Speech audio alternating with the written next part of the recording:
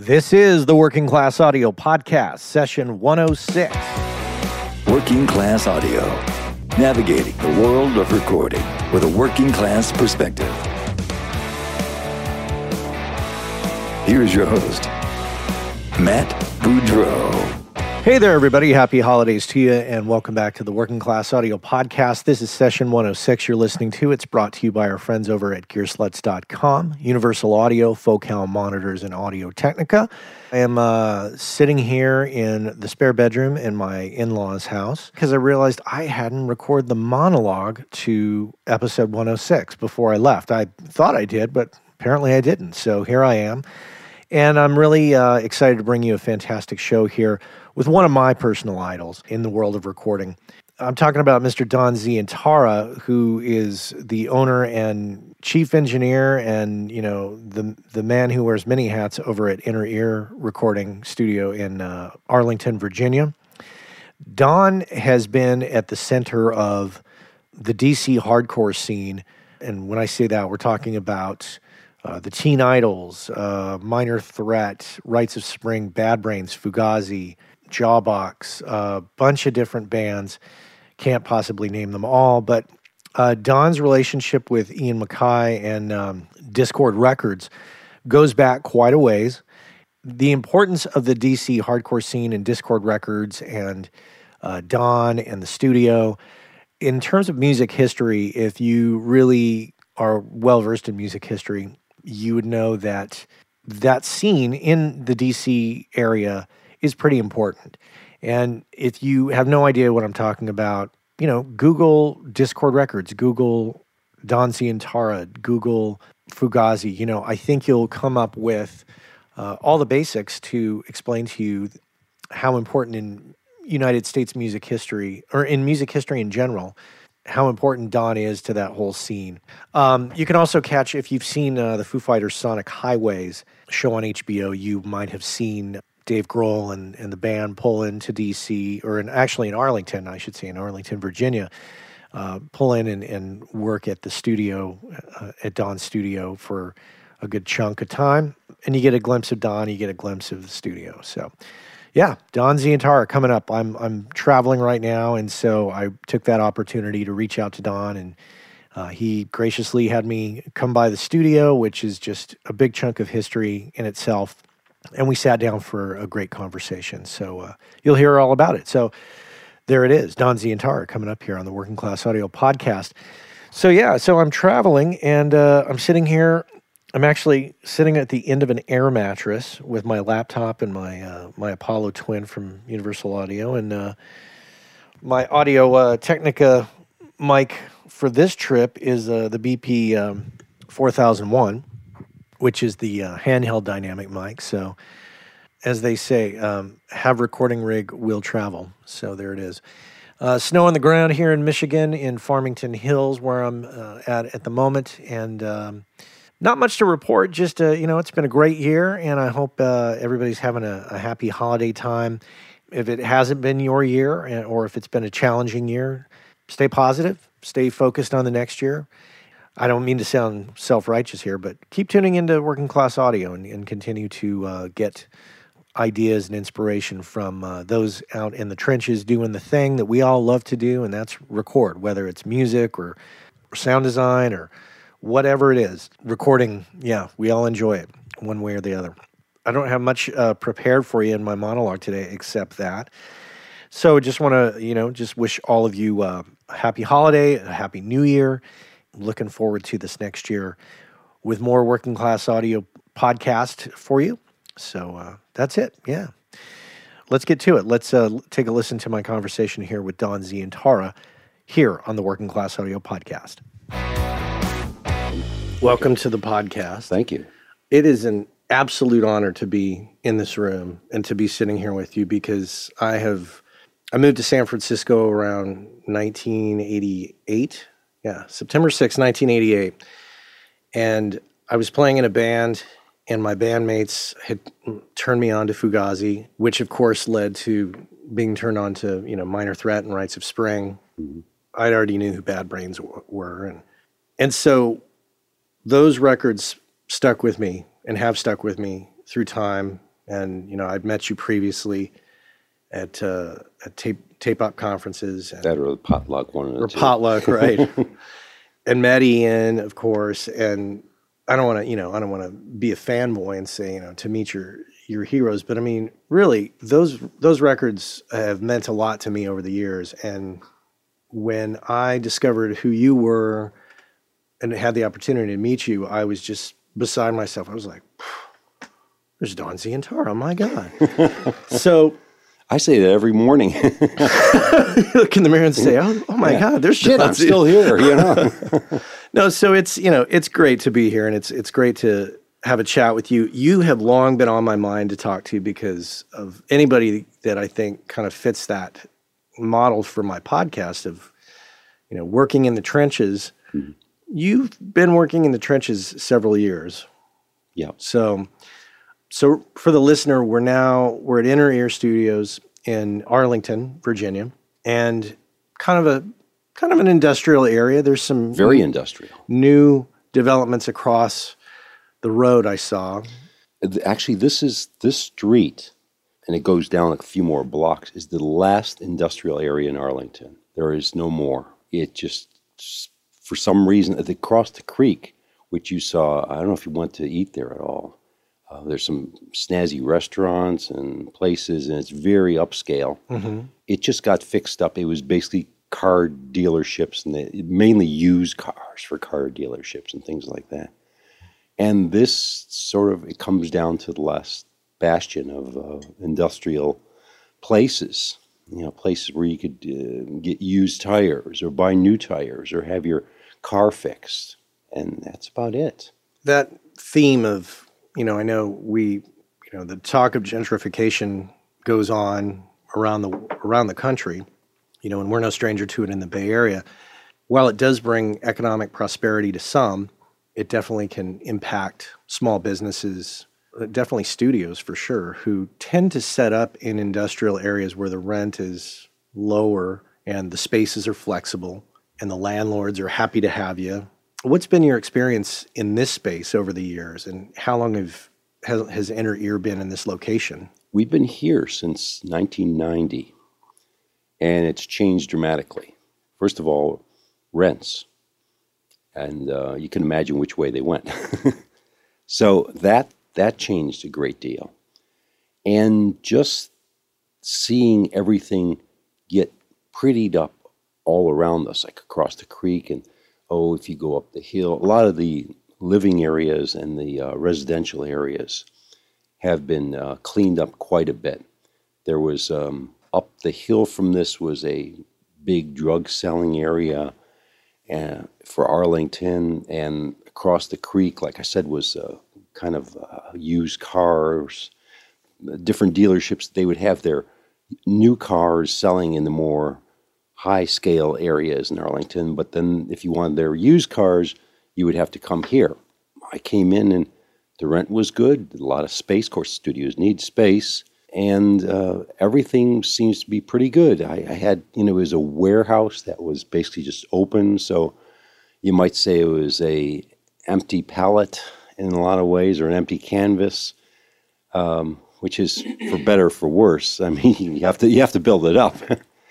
And so we just moved in and just started working on the thing, and it was a good move in a lot of ways.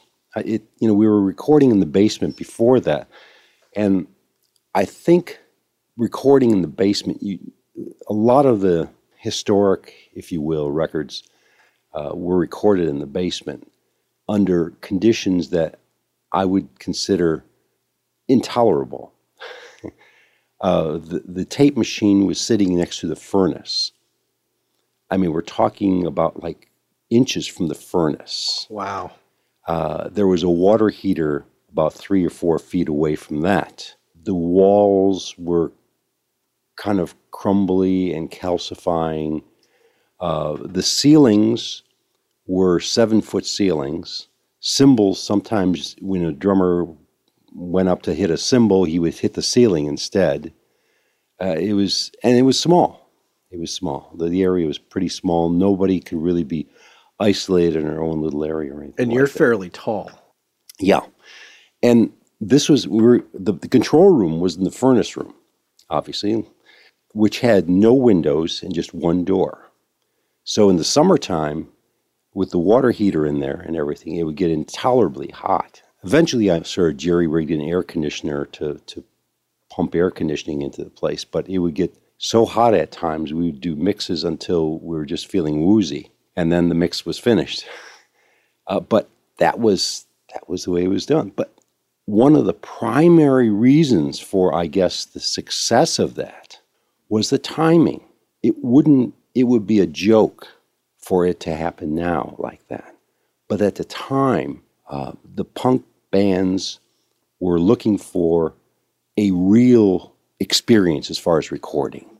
They didn't want the overhyped, production-laden recording of that day. And I'm not going to name any bands, but you could work them out in your head. Oh, yeah. There were a lot of them very dead, with the wallets or stuff on the snare drum, and everything else was deadened to the max. Rooms were deadened. Control rooms were deadened too, for the most part. And they wanted something that brought out the energy. And even though I had crummy equipment, we're talking Radio Shack microphones, the kind with the AA batteries in them, and just terrible. Just the equipment it wasn't terrible. It was just so primal that that's what we used. But that's what wasn't on their mind as far as recording. They wanted that experience, and I could give them that experience.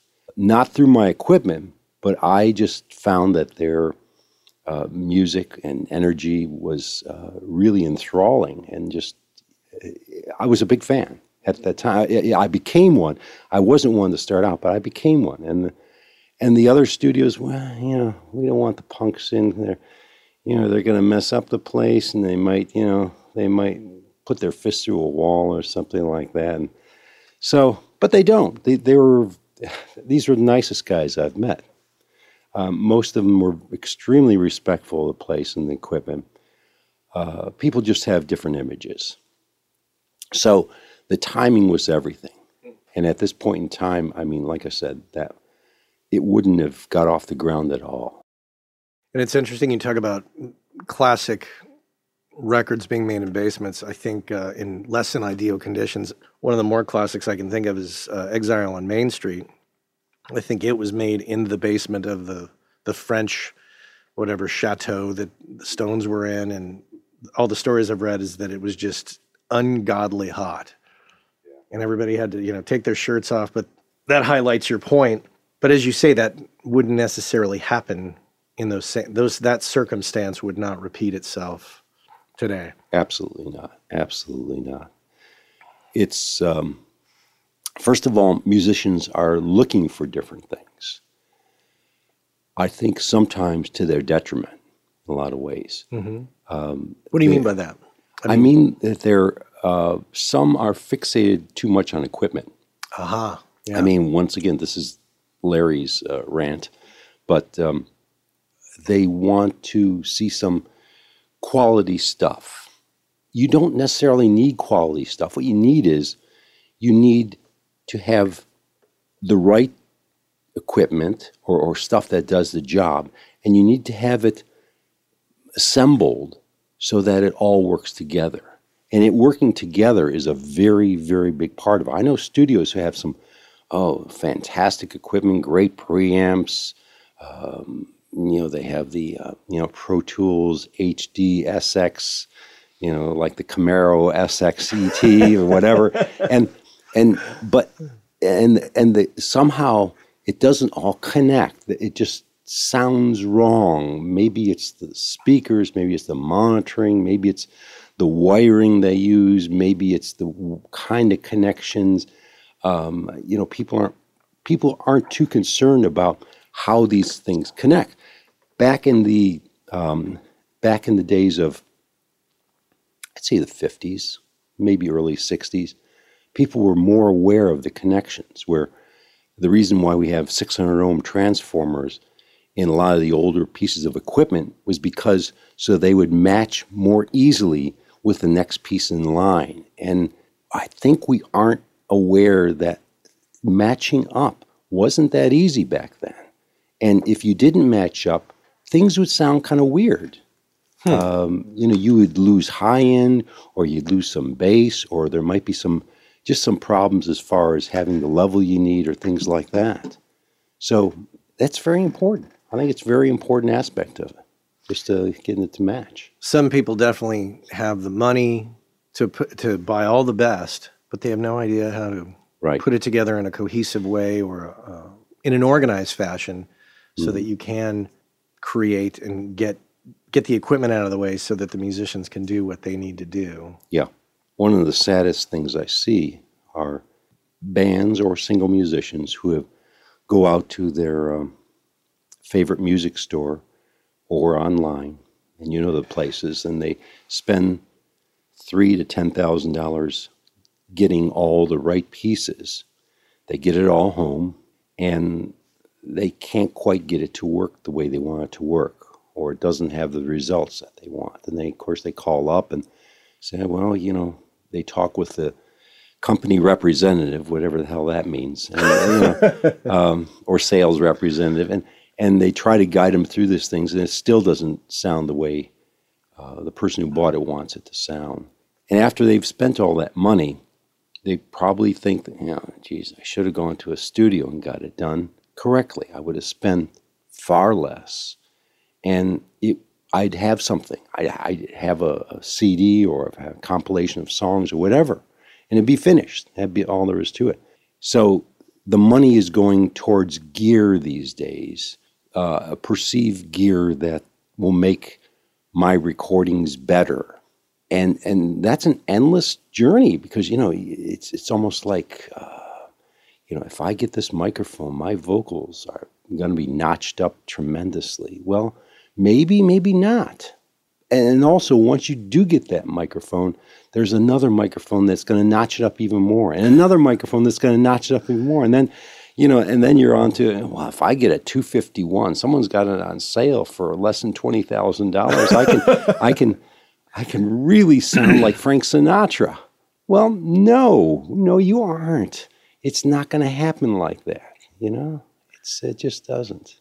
And it's sad to see. These are the things that are quite sad. Studio owners, if they fall prey to that game, then it really can quickly take a business down. Yep. Super fast. Yeah, you can go in debt like mad. Sounds like you have a fairly healthy perception of it all and what not to do.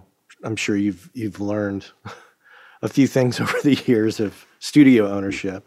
What are some of the mistakes that you made as it pertains to gear and that concept of chasing the gear? Well, first of all, I made a lot of mistakes as far as the things I've just covered, as far as thinking that something will really be the secret elixir that'll do it, that'll hold all my mixes together or have the right sound or things like this. And inevitably, you get it, and you've spent your hard-earned money on it, and you plug the sucker in, and damn it, if it doesn't sound great, you're willing it to sound great. Mm-hmm. You want it to sound great, and by God, I think I hear it. I think it's really doing some magic out there, and it really isn't.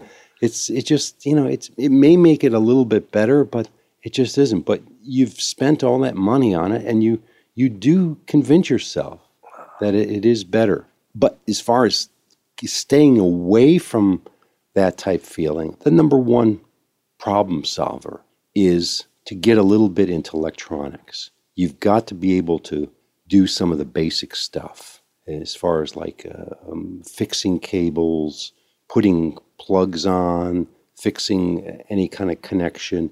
I'm not talking about, major design or anything like that, but if you can get into your pieces, and there are some pieces that you could still get into and fix, you've got to be able to get in there and take a look around. And sometimes sometimes something goes wrong in some piece and you open it up and with my knowledge, I can't see anything too much wrong, and you do definitely have to send it off to get fixed or something.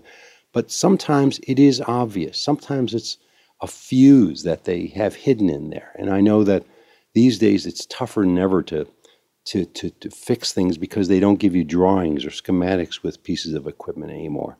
But you've got to be able to get into the electronic side of things to save yourself some money so that hopefully you won't be spending that money you saved on new gear that's going to be a secret magic bullet. It's almost like cars these days. Yeah. Cars are getting more complex. More than ever, it's more complex. And nowadays, with a lot of common gear, they're shrinking, the circuit boards are smaller. And I tell you, I've opened up some pieces of gear and taken a look around and thought, I'm not going to touch that. I'm going to goof something up.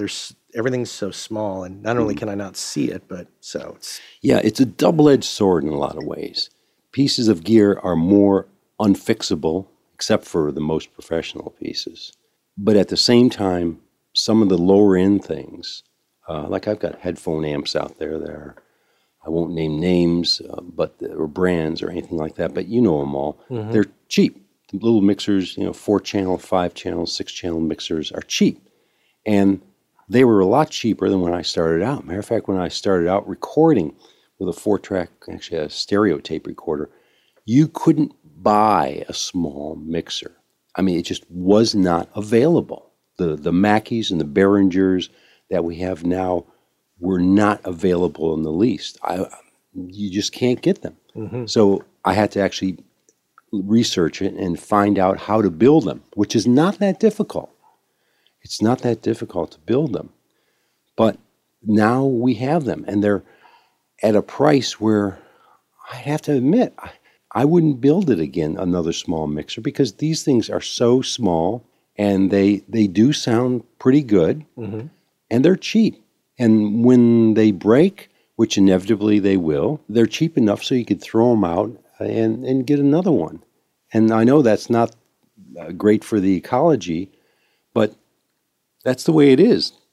That's what we're being pushed into, unfortunately, which is sad. Just kind of moving a little broader view, this space you've been in since 1990, you built this out yourself, I assume, with maybe a little help from some friends. Well, yeah, and I had a guy in construction do it too. Okay. Trading time, that type thing. Oh, yeah. What's the current state of affairs now? I noticed there was another room with another mixer at the front. There was a front room. It's, the way I envision this, there'd be a long hallway, which there kind of is down there, and the front room was really not thought out too well.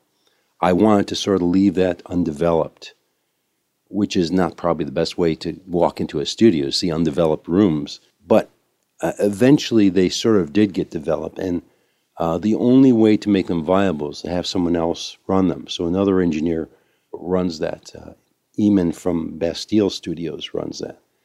And he records a little bit, mixes a little bit, and he uses that space. It's not huge, but we, at least it's being used. Mm-hmm. So obviously paying rent into the bigger pool. Yeah.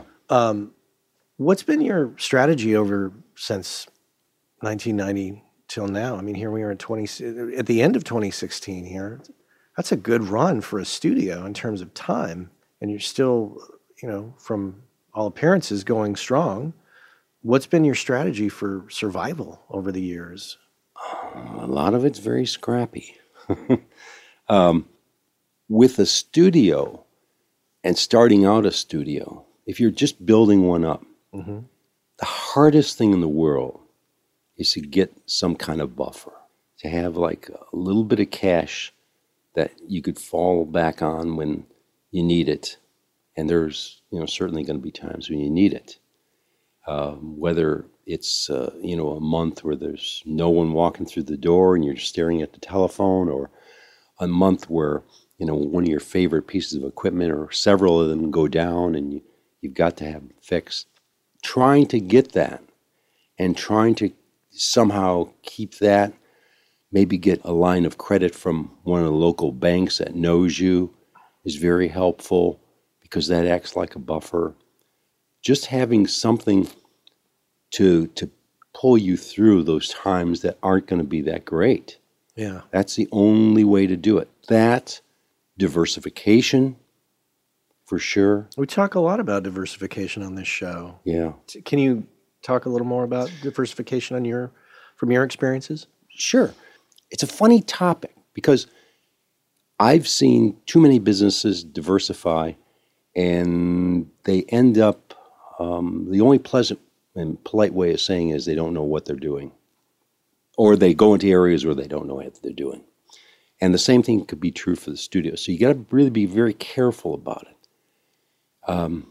And you don't know if you've gone too far, probably until you do it. But you have to be aware that, you maybe need to pull back or, trim down some of the things. What I've done here is obviously the recording and the fact that projects come in sometimes piecemeal. In other words, something to mix, but I've never recorded it and I won't master it. Something to master, but I didn't record it or didn't mix it. Little pieces of things. Or sometimes people will come in just to do drums or just to do vocals. Things like that. I have students that I'm teaching audio to right now. That's part of just, age in terms of I know I've got some ideas about how to do this stuff. Why not pass them on to some other people too? Mm-hmm. So that, and teaching them the equipment, how to use the equipment. One of my favorite pieces of equipment is a compressor, but there are all kinds of compressors. And they confuse a lot of people, and they confuse a lot of engineers in terms of what about this compressor compared to that compressor? And what's the difference between those things? And they're complex little animals. And if you know what you're getting into and how it reacts and what it's supposed to do, maybe it'll serve you a little bit better. Once again, I think it comes down to if you know how to use your tools, you'll do a pretty good job at it. When we also talk about diversification, renting space out to another engineer, I think could almost fall into that category. Sure. Do you ever do things kind of outside the purview of music? Yes. Readings, voiceovers, not much, but occasionally we'll do that. It's just a matter of what it is. Usually I'll do voiceovers for directors and producers that I know, and I know that what their projects are. Commercials, I haven't done a commercial in easily 15 years. I don't know where. I guess they take place mainly at the radio stations now. Yeah, I think a lot of ad agencies. At ad agencies, they've got their own They've setup. got studios. Yeah. For sure. Do you think that your relationship with Ian and Discord and all that comes with that whole scene, I assume that has benefited you in terms of, people coming from places far and wide possibly to work with you because you're the guy that made those records with them. Is that accurate? That is accurate. No, it definitely is. It's it works both ways though too. I'm both known for doing those records, but people think of the studio as almost like a punk rock studio, and I do lots of different styles of music, a whole range of different styles of music. As a matter of fact, just a few days ago, I went out and did a choir, and people don't think of this studio as that. They think of it more punk rock, more raucous rock music, and my slant in a lot of things is more towards pop music, good original pop music. But there's once you have that brand, you're there.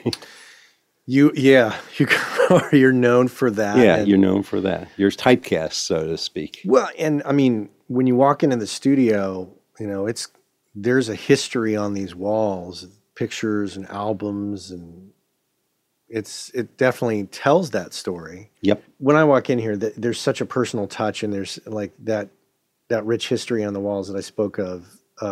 I like that, but in trying to sell a studio space, you ever have second thoughts like, do I need to change a little bit of that to make other people feel comfortable, or does that even cross your mind?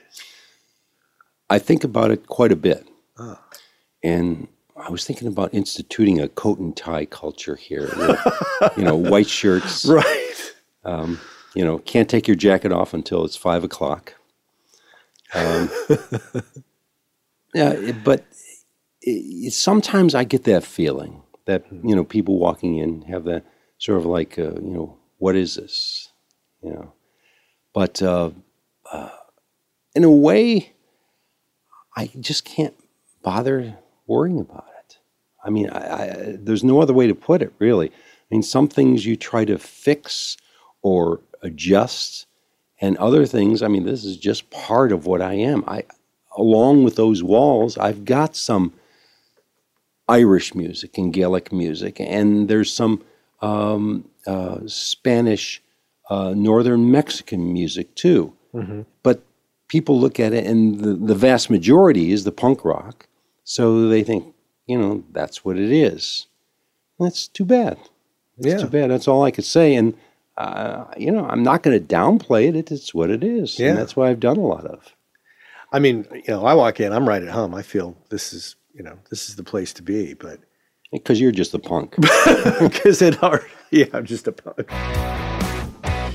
Don Z and Tara here on the Working Class Audio Podcast. Let's take a little break here from our interview with Don. I want to just mention something specific from one of our sponsors, Audio-Technica.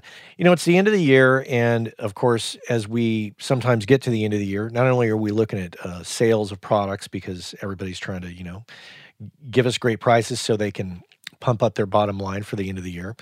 And microphones, of course, is something that is fun to buy. And of course, it's one more write-off before the end of the year, before we get to paying our taxes. So one of my favorite mics that Audio-Technica makes is the AT4047, and it's priced really well. You can find it for roughly around $525 at the current time here in December. It's 2016, December. So if you're out there looking, shop around. Comes with a shock mount, comes with a little bag to cover it up if you keep it on a stand. Of course, comes with a box. It's just a workhorse condenser mic, At the end of the day, it's got that 4050 body that we're all used to, I think. 80 hertz high pass filter, 10 dB pad, shock mount, of course. And it's just got all the typical things that, an Audio-Technica mic has, the ability to handle high SPL. I just like it because it sounds good on a lot of different sources. It doesn't cost a lot of money. And, $500 is still a chunk of money, but it doesn't cost a lot of money for the bang for the buck factor, I think. And I just really think it's a fantastic mic. So if you're out shopping and you need a new condenser mic, I definitely encourage you to check out the 4047. We've got samples up on the Working Class Audio site. Those are from earlier, about a year and a half ago, we did those samples. So check it out. Hear for yourself. Make your own judgment call. But check it out. Yeah, the AT4047, one of my favorites. All right. Let's get back into it with Don Z and Tara here on the Working Class Audio Podcast. I mean, obviously rents go up. That's just a fact of renting. But at any point, have you thought, we're going to get kicked out. This whole building and this whole block is going to be taken down and be turned into high-rise, $1 million condos? Well, it is. Oh. We just don't know when. Right.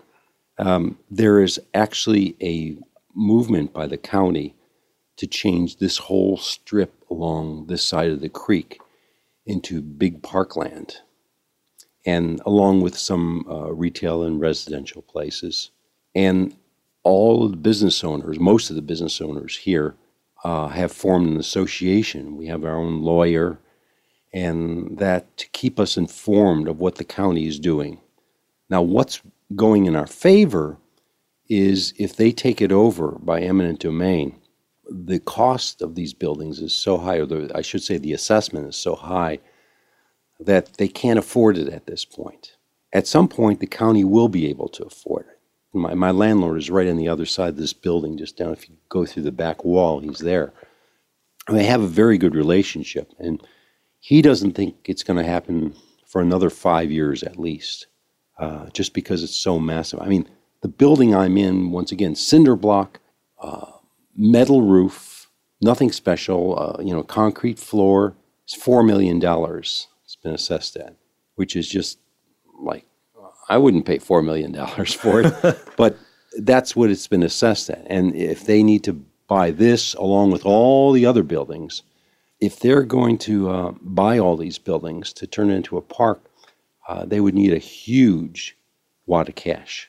And I'm at a point where basically at some point I'm 68. So, I'm not going to be around here forever.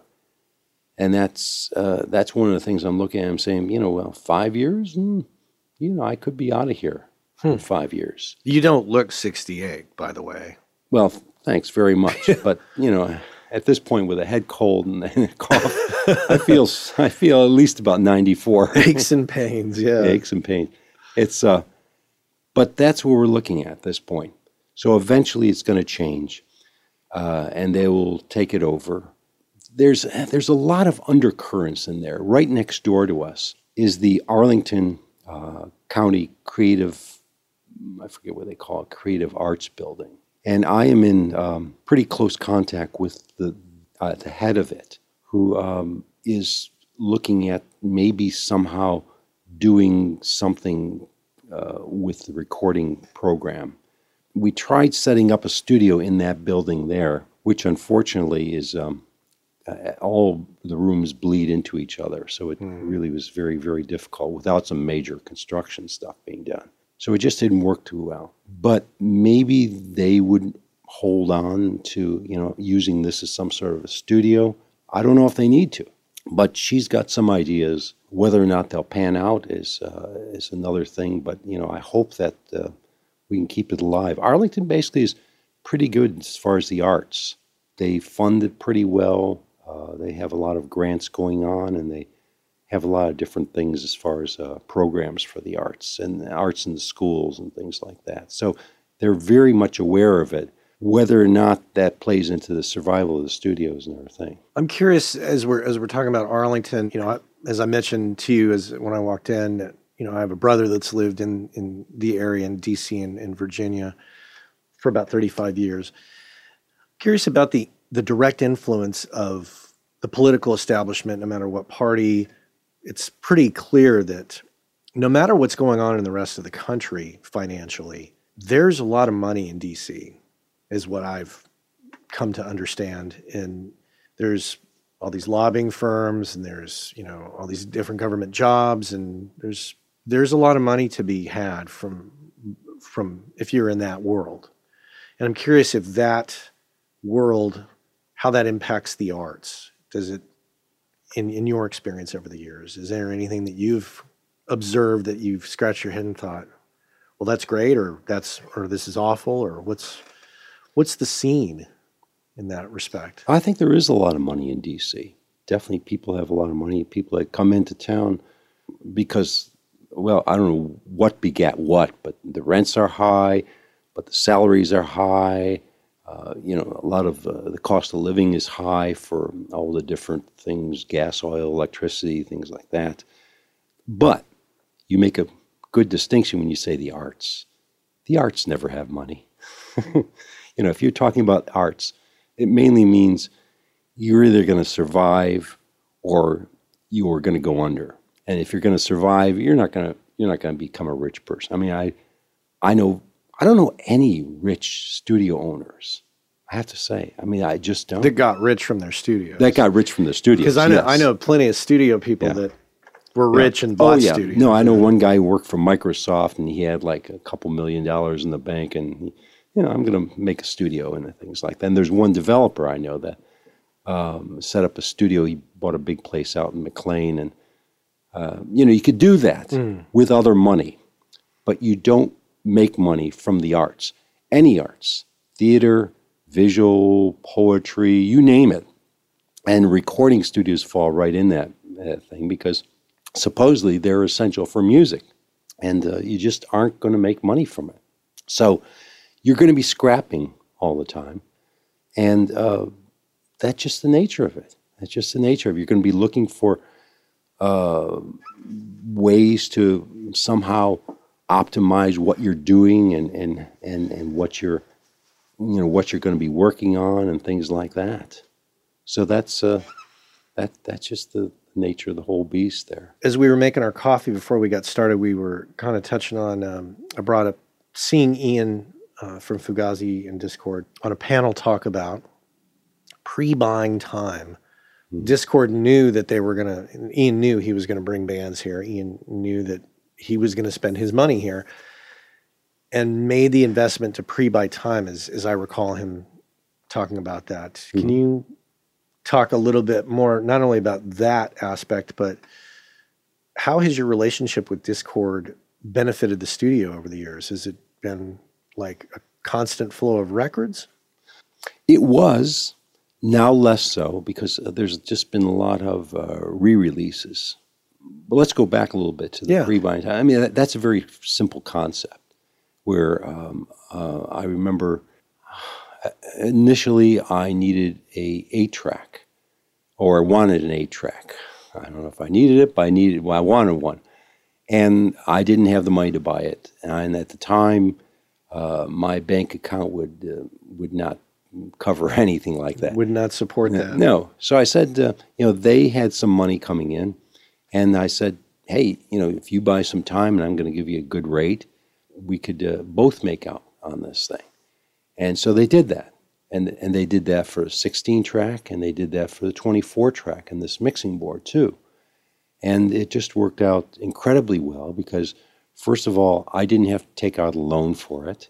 I consider that what they got, the rate they got was extremely good, but there is an interest payment to be made because I'm working for something that's less so that there's the interest in there. So it works out in many ways to be clean and efficient, and to everyone's benefit. I mean, I'm glad to work with them and to give them that time. And I'm very, very happy with the working arrangement. It just, it turned out incredibly well. But I guess that's just knowing, clients. And I think every engineer, if they've been working for a few years at the business, knows clients who can, probably step up and help them out one way or another, whether it's buying time or something else. You could sort of say, I know that there are some engineers that say, I need to buy this piece of equipment, and you want to go halves on the thing, and you'll own half of the thing. I don't know how those arrangements work out. I've never done something like that, but I know people who have, and they say it's worked out pretty well. Anything like that is kind of neat. Of course, you have to consider all this stuff a partnership and really, really get down to the details, which is something that a lot of artists don't like to do if the artist is the studio owner, which it means, contracts and writing it all out and having everybody review it and okay it and all that stuff. So it does get a little bit legal, I guess. But it's definitely worth it if you can get it, because it'll help you out immensely without putting you in debt. And there are good points to having a little bit of a line of credit too, because you build up your credit and all that stuff. But that aside, these arrangements could be very, very helpful. I look at your situation with Discord. It's pretty miraculous in some ways because they're a small business, you're a small business. There's a symbiosis there that you can't manufacture. It's kind of tough to have a studio from scratch these days. Yeah, it is. The only way to really make it is to look at your talents and then use them all. Exactly. Really, I mean, just utilizing what you have. It's almost, it's very simple, but that's really the only way to do it, because you're going to be cut off at certain times for certain lengths of times from different parts of it, whether it's no clients coming in, whether it's nobody wants you to mix anything or compose something or something. Different pieces are going to be cut off, and you're going to have to rely on other sources of income. That's it's the long and the short of it. So you have to really utilize everything you have. We've talked a lot about threats from the outside or challenges. What's working? What's the positive? What's working for you from not only an artistic standpoint, but from a business standpoint? Like, what can you point to and say, these things have contributed to the success? And You know the answer to that. Yeah. It's reputation. That's what it comes down to, really. I think that people trust a reputation of a place. They always have, and they always will. And I don't see that changing in the future. Now, starting out a studio, you don't have a reputation. So it's sort of like catch-22. How do I get a reputation when I don't have a reputation? I did that so long ago that the whole paradigm is changed now. I don't know exactly how to do it. I know it involves recording a lot for free. I know it involves just making contact and networking with a lot of creative people. And I'm not using the word musician, just creative people, because you don't know where it's going to lead. I mean, sometimes, a dancer in a company will know artists or musicians or things like that. You just don't know where these things are going to lead. But it is easier with these groups that are getting together and meeting and talking about the arts. You could do that and see where that goes. It's tough. It just, there is no pat way of doing it. It's not like any other business, of course. It's the arts. It's the arts, which means it's fungible and it's changing all the time. So, if I knew what route to take, it'd be easy, or it'd be easier. Right. But there isn't. There really isn't. It just, and also, just keeping in mind that the client you have in the studio today, he's under no obligation to come back to you. So what you're doing is you better put out your best effort every time. And that goes for people that have worked with you for a long time. They could say, or they could think, he's getting kind of complacent. He's, sliding here and there. And no, you don't want that to happen. That's not good. That's really, really not good. You've got to be on your toes all the time, and putting out what you think is your absolute best stuff for that person or that group. Because if your name's going to be on it, people are going to look at it and say, he did this. Do we like this or don't we like this? Can you talk about the ecosystem? What about the ecosystem that you encounter and when I talk about that, I'm talking about like Nashville. Nashville's got studios, musicians, labels. There's an infrastructure there. Is there much of an infrastructure here, big, small, or otherwise? Not like Nashville. It's not like Nashville at all. I don't know much about Nashville, but from what I've heard and read, it's really set up, and it's taken a long time to set up too. But it's running very efficiently, and it's running well. Now, what happens in a city like this is it is overshadowed by everything else that's going on, whether it's the Pentagon or the political regime that's going on or things like that. There's a lot of different things that overshadow it. And the music industry itself, I mean, if we're talking about recording music, gets shoved to a lesser extent down the list as far as the things that are kind of important to the city. So there are pieces missing, and sometimes it's not like a city like Nashville, I assume, or say New York City or LA, where there aren't pieces missing, or there are so many pieces that if one piece goes missing, the industry still hums along very, very nicely. Here, things will wane a little bit on some end, whether it's the club level, whether it's the bands that are seem to be sprouting up, or something or other, or studios themselves. It just changes a little bit here and there. So it's not as viable as some of those cities, I guess. It's not as hopping. Things if you're a studio in Nashville, chances are, if you are a competent recording engineer, you'll have clients coming in. But if you go to Piqua, Ohio, you can be very competent. You can get a great rent on a place, but you may have no clients for the first year because you need all these things. In order for you to exist, you need to have the artists in the town. And for the artists in the town, you need to have some incentive to have the artists there. Maybe it's clubs.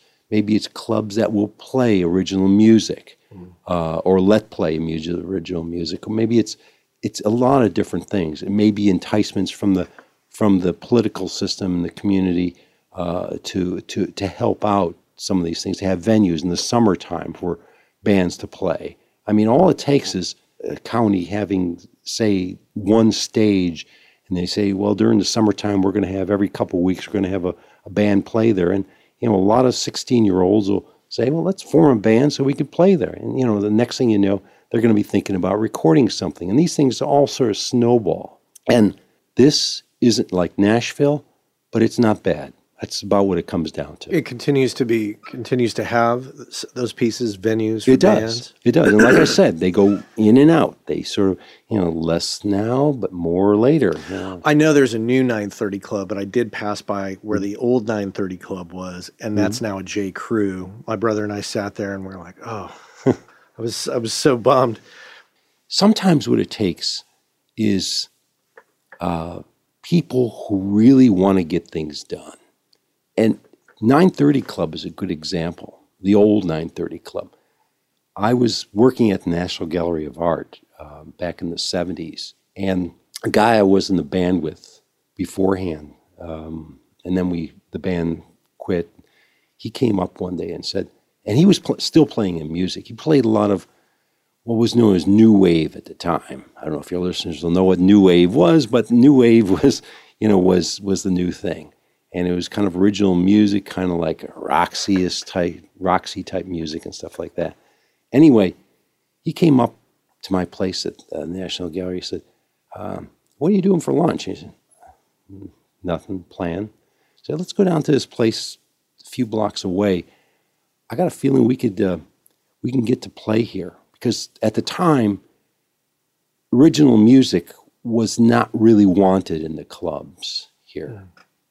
What you wanted to do was, if you wanted to get into the clubs, you would play I would say about 80% cover tunes. You could slip in some original stuff.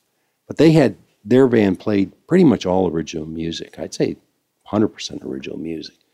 So they were looking for places to play. And at the time, the only things were like church basements or things like that. He said, let's go to this place. And we went to where the 930 Club was.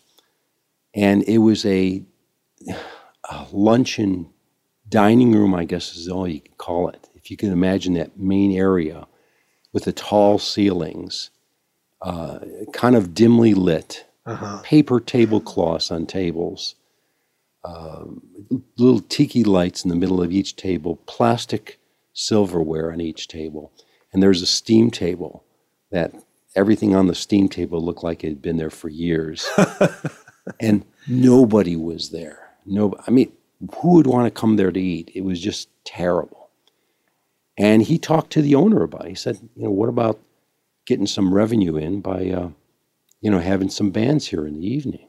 And he convinced him to have bands there. And that was the Atlantis at the time. So they played there. He got the Slicky Boys to play there. And at the time, Robert was in the band called the Urban Verbs, and they played there. And a lot of other bands that could not play anywhere else played there. And what you need people like that just prodding into the community. Come on, let's get if it's for visual arts, let's get a gallery going in maybe in this old place here that doesn't seem to be doing much going on. Or once again, you've got something that's happening during the day at this space, but it really make a good concert venue at night. Maybe that's the way to do it. Just once you get these things moving and you get this undercurrent going, Then you have artists thinking, hey, maybe this city isn't so bad for art. And that's what you want.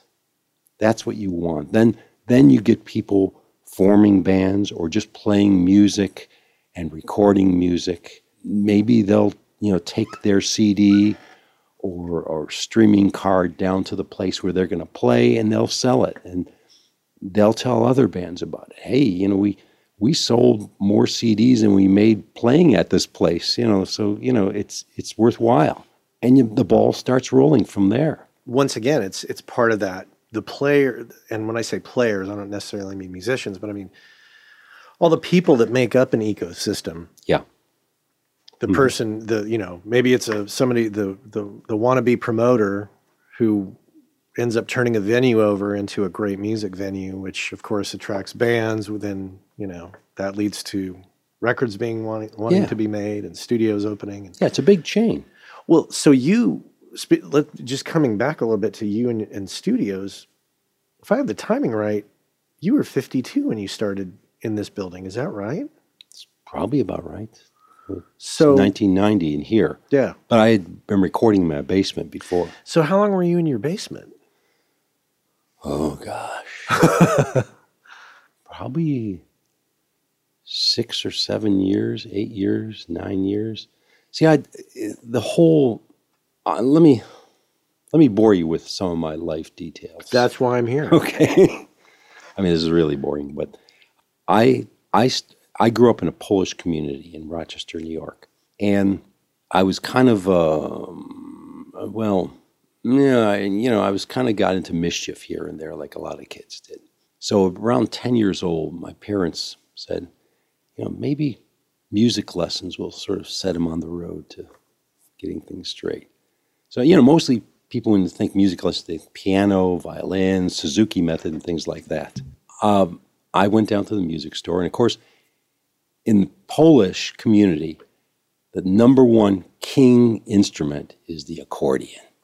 For a lot of communities, it was at the time. I mean, this is the 50s. So I went down there and with my parents. But luckily, Elvis was coming onto the scene.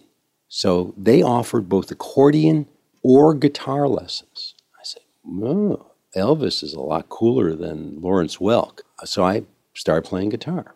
And I did it for a couple years. I was pretty competent, had music theory down pat and stuff like that. And then got kind of bored with it, so I just left it aside. And at the time I started, a little after that, a friend of mine started playing guitar too. And he continued after that. And he got pretty good. But his parents came over one night. They just lived down the street. I hadn't played the guitar in a year or two. And he says, still have that old guitar that you used to practice with? I said, yeah, it's in the closet. I think all the strings are there. He said, why not pull it out? There's this band, the Beatles. I could teach you some songs. I said, okay. Well, we pulled it out, and he taught me some songs and playing like that. And it was kind of hard at first because, getting back into playing, but I kind of liked it. And the songs were compelling enough so that you wanted to play them over and over again. And plus, the girls liked it too, which didn't hurt. So I got into some bands with some people on the street and things like that, but we didn't have any money. And so what we did was we scavenged. These are, remember the 50s and early 60s where Magnavox stereos were big. Those big consoles, Spanish consoles with 75 speakers in them, the radios in there. But they would break down and people would throw them out. And we would go around on trash day and we would find these things and we'd put them into speaker cabinets, make speaker cabinets out of them, and take the amplifiers and try to figure out how to make the amplifiers into guitar amplifiers. And luckily, I had some friends who really were very, very good in electronics.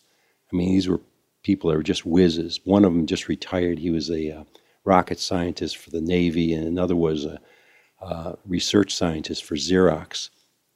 And he said, well, you can do this easy. All you do is you get a soldering gun. You got a soldering gun, right? Well, here, you could use mine. And solder, and you just put this together, put a jack here, you can plug your guitar in. You're set to go. So I got into that thing.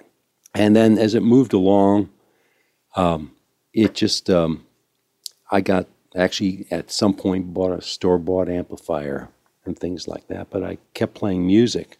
And eventually I went to college for art school. So basically, I don't know anything about this stuff. There's no formal training. That's a secret. But I know that if you have a lot of blinking lights and they're nice and colorful, they work. You could charge some money for that. Exactly. And at the end of college, there was a thing called the draft lottery. And that was during the Vietnam War. This is in 1970, where they figured out, the politicians up here across the river said, well, the lottery is not exactly egalitarian.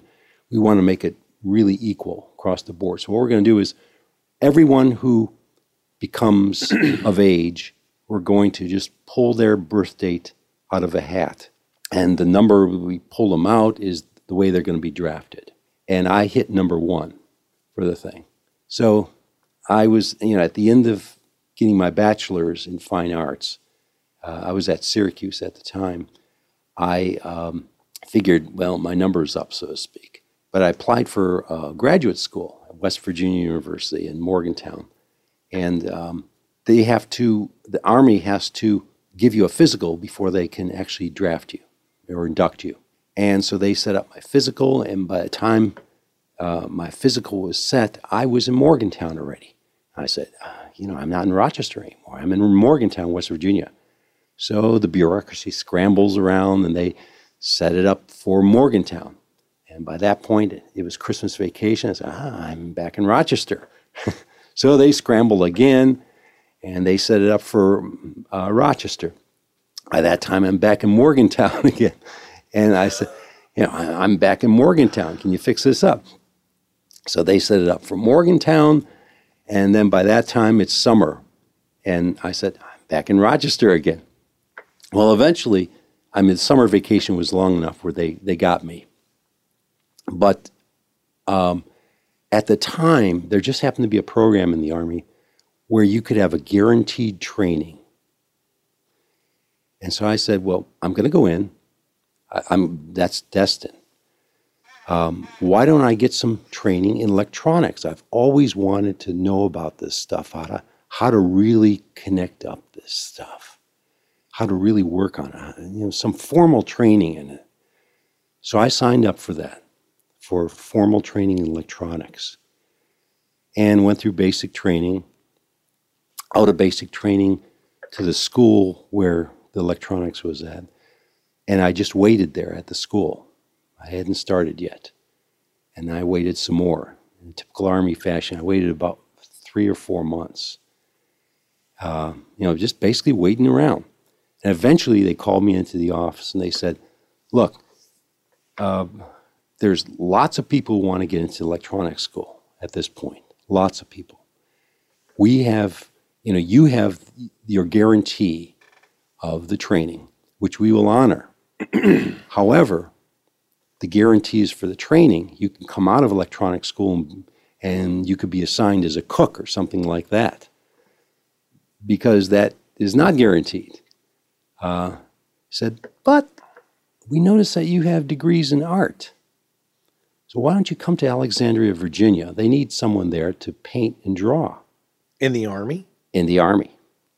Okay. So that's what I did. I came here. There's an area called Cameron Station. They used to have a Army base there. Now it's townhouses. And I drew and painted for the Army Exhibit Union. And I got into presentation of art, which carried through to the studio here. I mean, the presentation is a very, very big thing. Where there I was looking at, it was always, there was an exhibit, there was a final goal.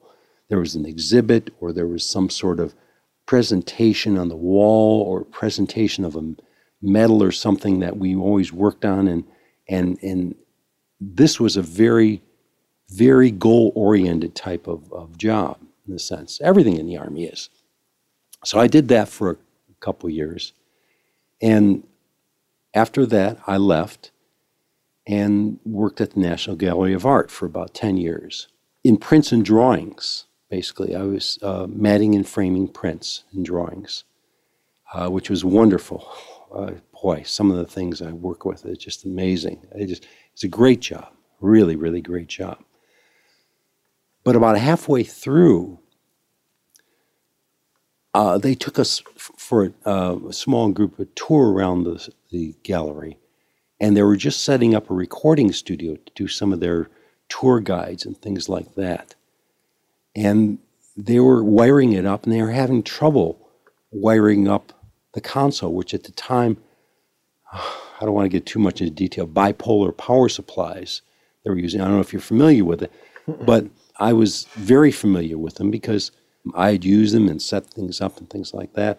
And it was a little bit different from the normal power supply that everybody was used to using. And they were having trouble trying to get it to work. I said, well, it's very simple. All you do is this. And he said, you know how to do this? Why don't you record for us? So I just flipped, and I became National Gallery's audio engineer. Unbelievable. It is unbelievable. I could never imagine this. So for another 5 years, I was their audio engineer in the studio there. And then while I was doing that, I was setting up a studio in my house, of course, learning more about audio as it went along, and recording bands in the basement. And during this time, the guy that went to the 930 Club with me, I wasn't playing in the band at the time, but he was playing at a place in town, a club, it doesn't matter.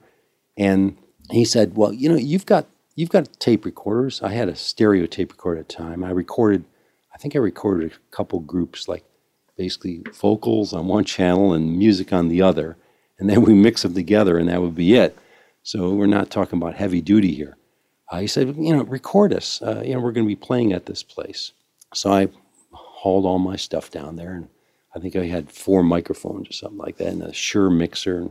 And there were a couple other bands there. And one of them was one of the basically really established punk band in the area called the Slicky Boys. And they said, well, you got an extra roll of tape? Maybe you can record us too, as long as you're here.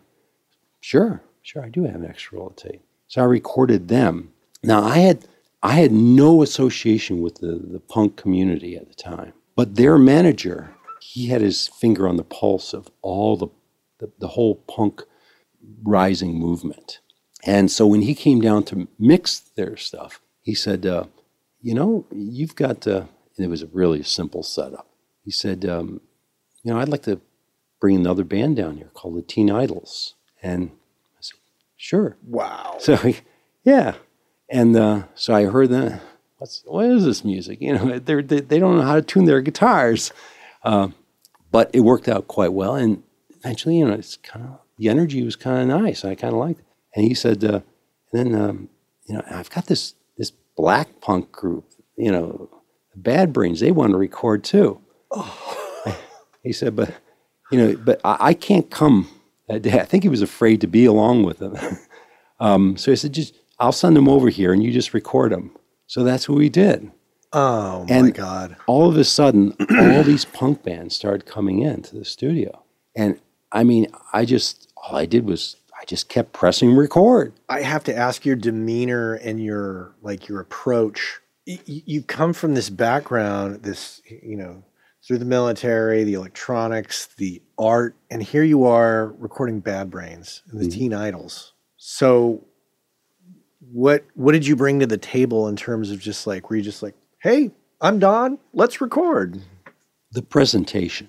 Which you learned from the art world. Yes, wow. Exactly. I figured out, they knew what they had to offer. They had the energy, they had the excitement. The music sometimes was kind of repetitive. The vocals sometimes weren't the most melodic in the world, but the presentation brought about a certain emotional thrust to their music, as you figured out over time. And the other studios, once again, we're in the era of the dead drums and all that stuff, didn't or couldn't bring this to the table. Minor Threat went to another studio before they came to me, And they were just totally put off. First of all, they were for a number of reasons, but it just didn't capture what they wanted. And I think I had both the naivete to just sort of go at it, and also all I had to offer was to give them or to record their excitement. I couldn't give them fidelity. God knows, it was like my equipment just was not capable of that. But I could just bring across this excitement. And oddly enough, the fact that sometimes I really overdrove the equipment made it sound good, because that's the kind of sound they were going for. And this was just coincidence. I mean, the mixers and the microphones were sometimes just peeking out, but they worked. So that the Minor Threat record that's got, I guess that's Ian on the front. Actually, it's his brother. It's his brother. Okay. That was recorded in your basement. Yeah. Through the equipment we're talking about. Yeah. I upgraded a little bit here and there, but believe me, there was a lot to go up. And the Rites of Spring record? Yes. That was recorded in your basement? It's so interesting because those records, and not all the listeners are going to know these records, but both those records have such a characteristic sound. Like the minute that Rites of Spring record comes on, if it was recorded in any other way, I can't imagine hearing it any other way. Yeah, me neither. Same with the Minor Threat record. Yeah. So whatever you were doing, we obsess about, gear and fidelity sometimes, but man, you really just captured the energy and the essence of those bands.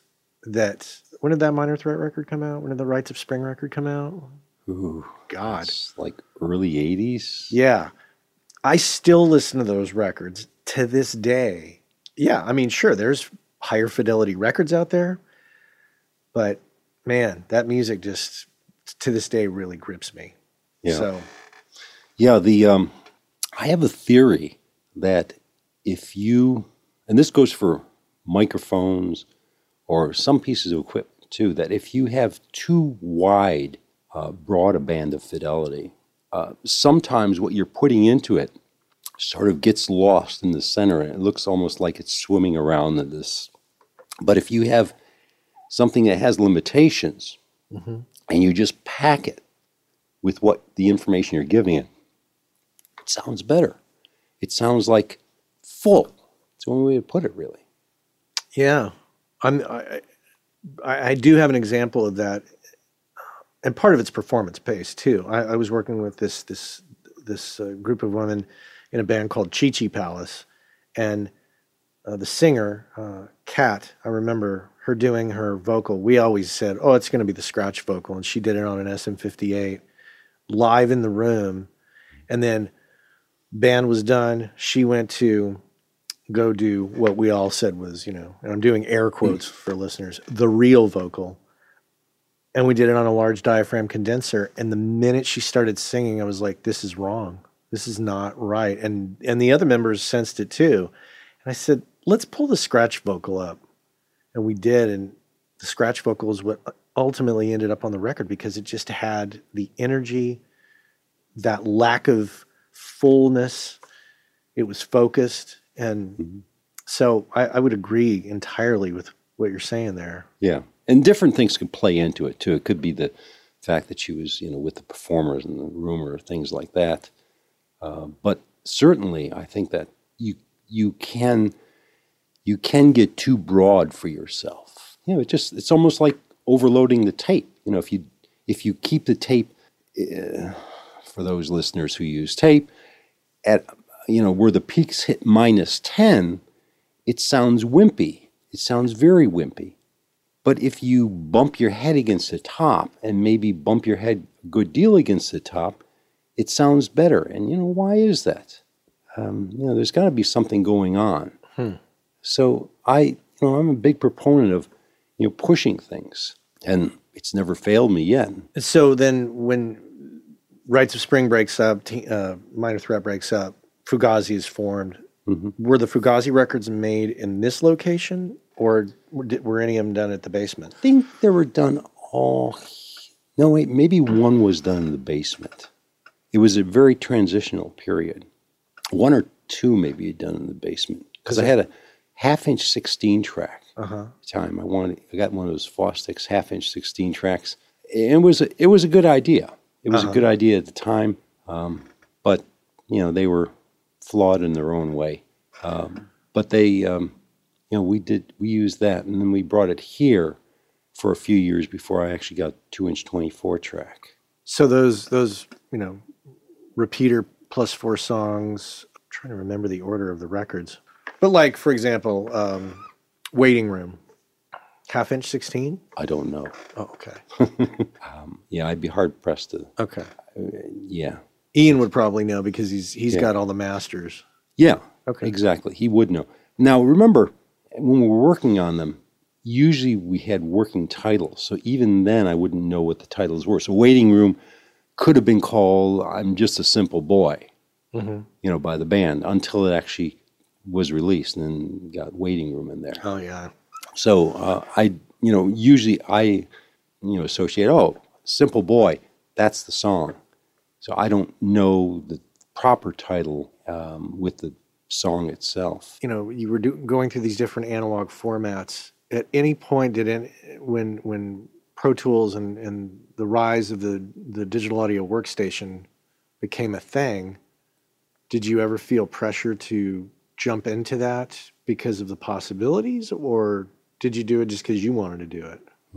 Like, did the band's requirements dictate you go that direction at all, or did you put yourself in that position because you were interested in it? Well, once again, I'm very workaday oriented, so I'm looking at tools all the time. In other words, what tools will work for me? If I need a Phillips head screwdriver, I get a Phillips head screwdriver. I don't get a flathead screwdriver and try to jerry the screw in.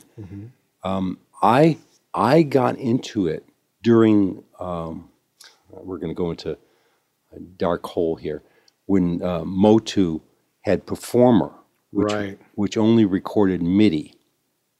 And then they came out with Digital Performer.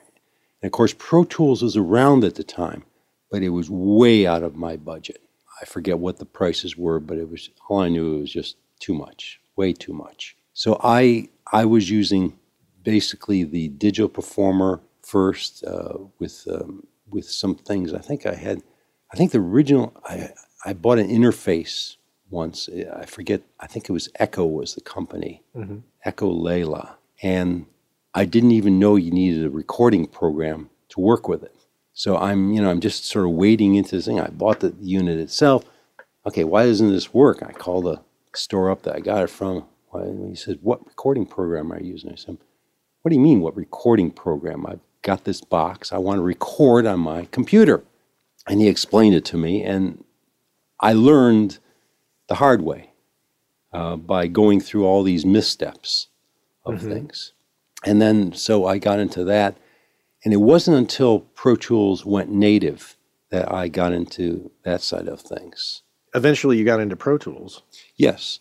I still use Digital Performer. I like it. The Pro Tools is very well thought out. I hate the company. I think Avid's bloodsuckers, but everybody does. But they have a very good program. That's all there is to it. And I use it along with 2-inch tape. Once again, talking about coincidences, American University, which is just up on towards the Bethesda side of things, they stopped teaching to tape. They're now using all Pro Tools, which makes sense because their students are going to go into a digital world. And they said, "Hey, we've got about 200 rolls of 2-inch tape that's unspliced. We need to get rid of it." I said, "Well, funny thing about that." I'll take that. Yeah. So I took them, and I offer people who want to record. I gave a bunch of them to Ian, too, for some of his recordings, if he ever does some more.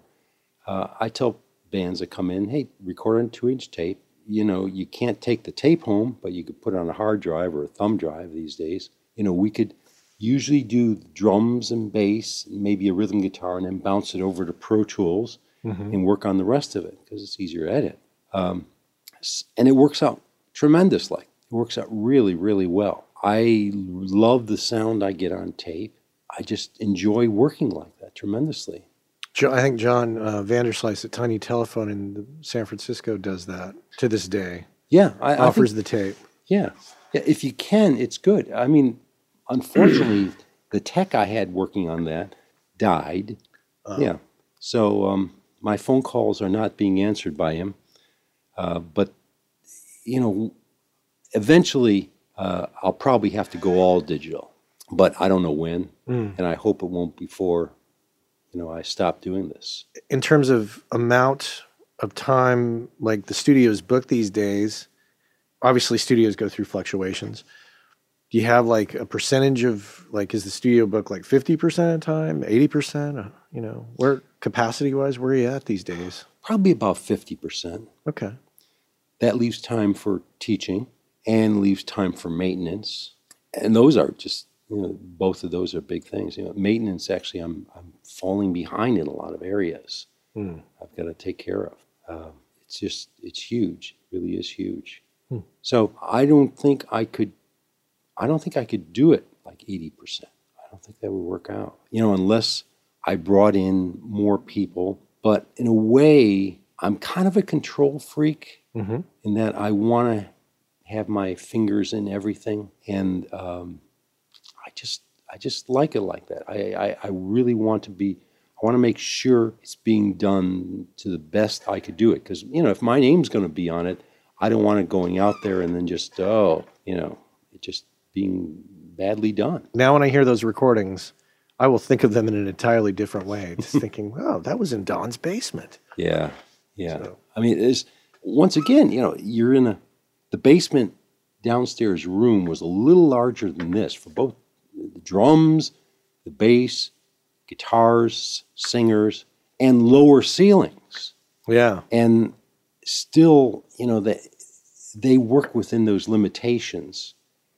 Sometimes I think the limitations really push them to sort of like, we're really going an uphill journey here because this is not like it's normal. Luckily, a lot of the punk bands didn't know what normal was, right, which helped, and didn't have expectations that of a more elaborate setup. Yeah, exactly. Like, don't I have a 16-channel headphone mix or stuff like that? Right. There's... Where's the runner? I need food. Yeah, exactly. Yeah, I remember, I think it was a few years into being here at the first time one band brought in a catering for just little finger sandwiches or something. Yeah. Have I arrived? And it was probably Costco or something like that. But, it was just, it was different. It's very, very different. It's different than energy bars or something. We didn't even talk about this. I did see the Sonic Highways episode that was shot here, and I'm sure that was quite an operation to have the Foo Fighters come in here. And it was. And Butch, and I mean, that's not exactly a little band. Right. And they brought along that film company too, which was pretty huge. Yeah, they were all, the place was packed. There were even some in the attic. There's an attic here that's got a kind of a low ceiling, and they put up fluorescent strips of tape so that they wouldn't bump their heads in the attic. I guess they edited some of the film at nights up there. It was just crazy. How long were they here? A week. Amazing. It was. Yeah. So for the listeners, if you haven't seen the Sonic Highways episode on HBO with the Foo Fighters, can't remember what episode that was. 3, I think. 2 or 3. Yeah. You got to check it out if you want to have a real great glimpse into Inner Ear and see Don, and it's pretty fascinating. So this has been great, Don. I can't thank you enough for taking the time to do this. It's really my pleasure. It's just really great to be able to talk with you about this stuff. And thanks, Don. You're welcome. Very welcome. Wow. Don Zientara here on the Working Class Audio Podcast. I'm still just stunned that I got to sit down and have a chat with Don. Such a fantastic guy. So, unfortunately, we are out of time. So let's thank everybody. Definitely want to thank Don Zientara for being on the show. I want to thank my crew, Cliff Truesdale, Chuck Smith, Cole Williams. I want to thank our sponsors, Gearslutz.com, Focal Monitors, Audio Technica, and Universal Audio. Thank you to my audience. I appreciate you listening as usual. And you all have a safe and happy new year coming up. Take care. Hey, I know many of you are aware of this, but for those of you that aren't aware, Working Class Audio sponsors the forum over at gearspace.com called Audio Life. And quite simply put, it's a place where audio professionals can go to talk with other audio professionals about things other than audio gear, including life hacks, work-life balance, health and hearing loss. You know, if you want to talk with other audio professionals who can identify with what your lifestyle is like and how it relates to things going on in the world outside of audio, this is a great place to go and check out. So head on over to gearspace.com, check out Audio Life, many of the same topics that we discuss here on the show on gearspace.com. So check that out.